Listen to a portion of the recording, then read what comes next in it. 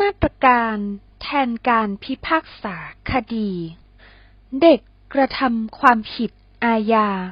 ไม่ต้องรับโทษจริงหรือไม่ไปหาคำตอบกัน You're staying here, COJ Podcast. This is a station of knowledge sharing. COJ Podcast ขอนำเสนอรายการกฎหมายใกล้ตัวรอบรั้วศาลเยาวชนก่อนอื่นต้องทำความเข้าใจก่อนว่าคำว่าเด็กและเยาวชนตามกฎหมายนั้นมีคำนิยามที่แตกต่างกันโดยพระราชบัญญัติศาลเยาวชนและครอบครัวและวิธีพิจารณาคดีเยาวชนและครอบครัวพ.ศ. 2553 บัญญัติให้เด็กหมายถึงบุคคล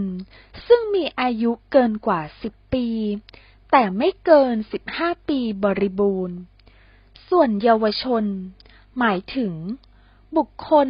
อายุเกิน15ปีบริบูรณ์แต่ยังไม่ถึง18ปีบริบูรณ์ส่วนบุคคลที่มีอายุไม่เกิน10ปีหากกระทำความผิดแล้วบุคคลนั้นไม่ต้องรับโทษตามประมวลกฎหมายอาญามาตรา73จึงไม่เข้านิยามของคำว่าเด็กหรือเยาวชนการจัดตั้งศาลเยาวชนและครอบครัวให้มีอำนาจในการดำเนินกระบวนพิจารณาคดีอาญาในคดีอาญาซึ่งเด็กหรือเยาวชนกระทำความผิดแยกต่างหากจากศาลอาญาและศาลจังหวัดนั้นมีจุดประสงค์หลักคือการแก้ไขบำบัดฟื้นฟูเด็กหรือเยาวชนโดยมีความเชื่อพื้นฐานว่าเด็กหรือเยาวชนกระทำความผิดไปเพราะความไม่รู้อยู่ในสภาพแวดล้อมที่ไม่ดีไม่ได้รับการอบรมศึกษาหรือไม่ได้รับการเลี้ยงดูที่เหมาะสมทำให้เด็กหรือเยาวชนถูกชักจูงไปสู่การกระทำความผิดได้ง่ายแต่หากเด็กหรือเยาวชนได้รับโอกาสแล้วก็จะสามารถปรับปรุงแก้ไขพฤติกรรมให้มีความเหมาะสมและกลับตัวเป็นคนดีของสังคมได้ดังนั้นในคดีอาญาที่เด็กหรือเยาวชนถูกฟ้องว่ากระทำความผิดหากข้อเท็จจริงรับฟังได้ว่าเด็กหรือเยาวชนกระทำความผิดและรู้สำนึกในการกระทำความผิดแล้วศาลอาจเลือกใช้ดุลพินิจในการพิพากษาลงโทษหรือเลือกใช้มาตรการแทนการพิพากษาคดีตามพระราชบัญญัติศาลเยาวชนและครอบครัวและวิธีพิจารณาคดีเยาวชนและครอบครัวพ.ศ. 2553 มาตรา132ก็ได้การใช้มาตรการแทนการพิพากษาคดี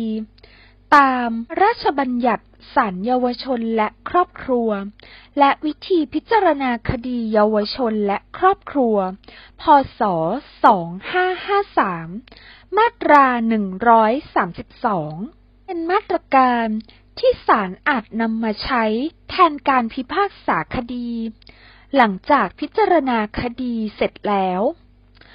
โดยหากศาลเห็นว่าเด็กหรือเยาวชนมีอายุไม่เกิน24ปีบริบูรณ์พฤติการในการกระทำความผิดไม่เป็นภัยร้ายแรงเกินสมควรและมีแนวโน้มที่เด็กหรือเยาวชนนั้นจะปรับเปลี่ยนพฤติกรรมไปในทางที่ดีขึ้นได้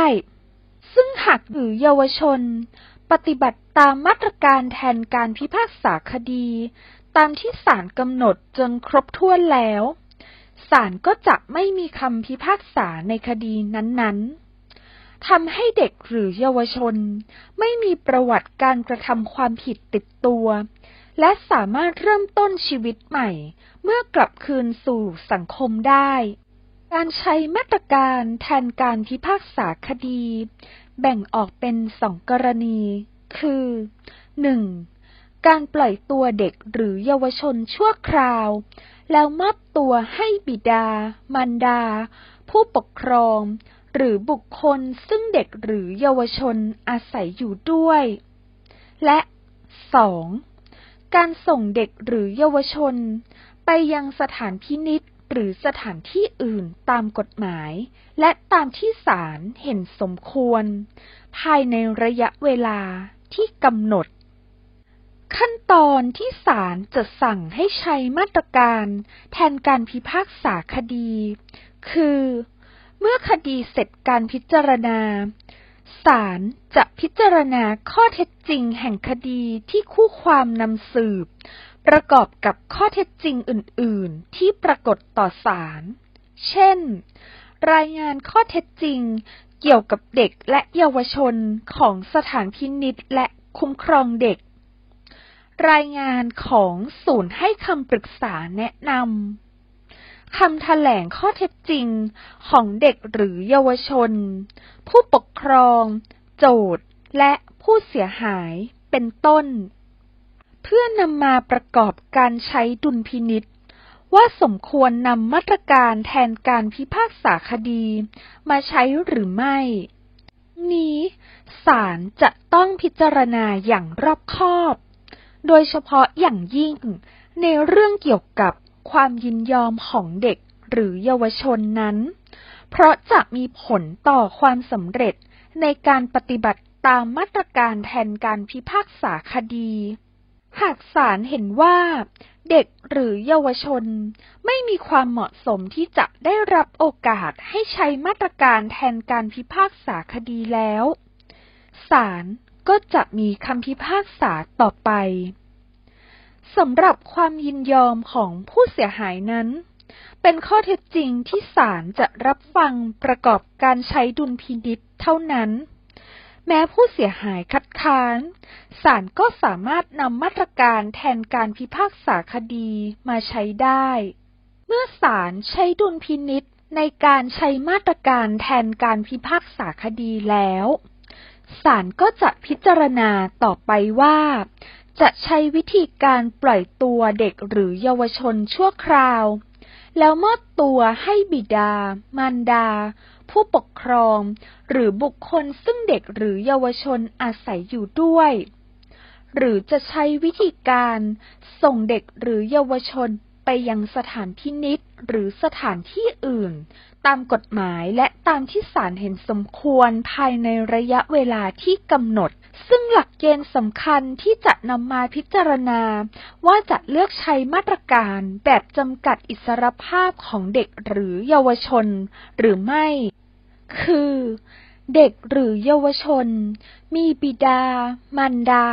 ผู้ปกครองหรือบุคคลที่เด็กหรือเยาวชนอาศัยอยู่ด้วยหรือไม่และบุคคลดังกล่าวมีความดูแลเอาใจใส่มีความพร้อมที่จะปรับเปลี่ยนวิธีการอบรมเลี้ยงดูและพร้อมที่จะให้ความร่วมมือกับศาลในการปฏิบัติตามเงื่อนไขที่ศาลจะกำหนดต่อไปหรือไม่หากศาลเห็นว่าเด็กหรือเยาวชนไม่มีบุคคลดูแลใกล้ชิดหรือมีแต่บุคคลดังกล่าวมีความจำเป็นอื่นๆทำให้ไม่สามารถดูแลเด็กหรือเยาวชนได้หรือสภาพแวดล้อมที่เด็กหรือเยาวชนอาศัยอยู่ไม่เหมาะสมศาลอาจใช้ดุลพินิจในการส่งเด็กหรือเยาวชนไปอยู่ในสถานพินิจหรือสถานที่อื่นตามกฎหมายและตามที่ศาลเห็นสมควรเพื่อดูแลเด็กหรือเยาวชนนั้นก็ได้นอกจากนี้เมื่อศาลมีคำสั่งให้ใช้มาตรการแทนการพิพากษาคดีแล้วศาลจะกำหนดวิธีการเพื่อแก้ไขบำบัดฟื้นฟูเด็กหรือเยาวชนเพื่อปรับเปลี่ยนพฤติกรรมของเด็กหรือเยาวชนให้มีความเหมาะสมเป็นไปในทางที่ดีขึ้นและกลับตัวเป็นพลเมืองดีของสังคมได้โดยกำหนดเงื่อนไขต่างๆเช่น 1. ให้เด็กหรือเยาวชนรายงานตัวต่อพนักงานคุมประพฤติเจ้าพนักงาน หรือบุคคลที่ได้รับมอบหมายเพื่อเข้ารับคำปรึกษาแนะนำเข้าร่วมกิจกรรมบำบัดเข้ารับการศึกษาหรือฝึกอาชีพเข้าร่วมกิจกรรมทางศาสนาเข้ารับการอบรมศีลธรรมจริยธรรมและหน้าที่พลเมือง 2. ใช้วิธีการเพื่อความปลอดภัยเพื่อคุมความประพฤติเด็กหรือเยาวชนเช่นห้ามเข้าสถานที่อันอาจชักนำให้เด็กหรือเยาวชนกระทำความผิดห้ามออกนอกสถานที่อยู่อาศัยในเวลากลางคืนห้ามคบหาสมาคม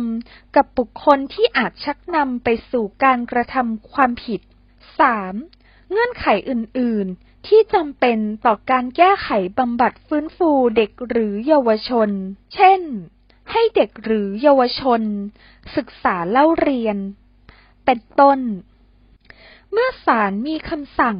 ให้ใช้มาตรการแทนการพิพากษาคดีแล้วศาลจะจำหน่ายคดีออกจากสาระบบความเป็นการชั่วคราวและให้ผู้เกี่ยวข้องรายงานผลการปฏิบัติตามมาตรการดังกล่าวต่อศาลเป็นระยะว่าเด็กหรือเยาวชนสามารถปฏิบัติตามแผนแก้ไขบำบัดฟื้นฟูที่กำหนดไว้ได้หรือไม่หากความปรากฏต่อศาลในภายหลังว่าข้อเท็จจริงเกี่ยวกับเด็กหรือเยาวชนเปลี่ยนแปลงไปศาลก็มีอำนาจเปลี่ยนแปลงเงื่อนไขที่กำหนดไว้เพื่อให้มีความเหมาะสมเช่นหากเด็กหรือเยาวชนไม่ปฏิบัติตามเงื่อนไขที่ศาลกำหนดศาลอาจเรียกเด็กหรือเยาวชนมาว่ากล่าวตักเตือนและกำชับให้เด็กหรือเยาวชนปฏิบัติตามเงื่อนไขอย่างเคร่งครัดในกรณีที่กระทำผิดเงื่อนไขอย่างร้ายแรงจนการแก้ไขบำบัดฟื้นฟูไม่เป็นประโยชน์อีกต่อไปศาลอาจยกคดีขึ้นพิจารณาพิพากษาต่อไปก็ได้หากต่อมาเด็กหรือเยาวชนได้ปฏิบัติตามแผนแก้ไขบำบัดฟื้นฟู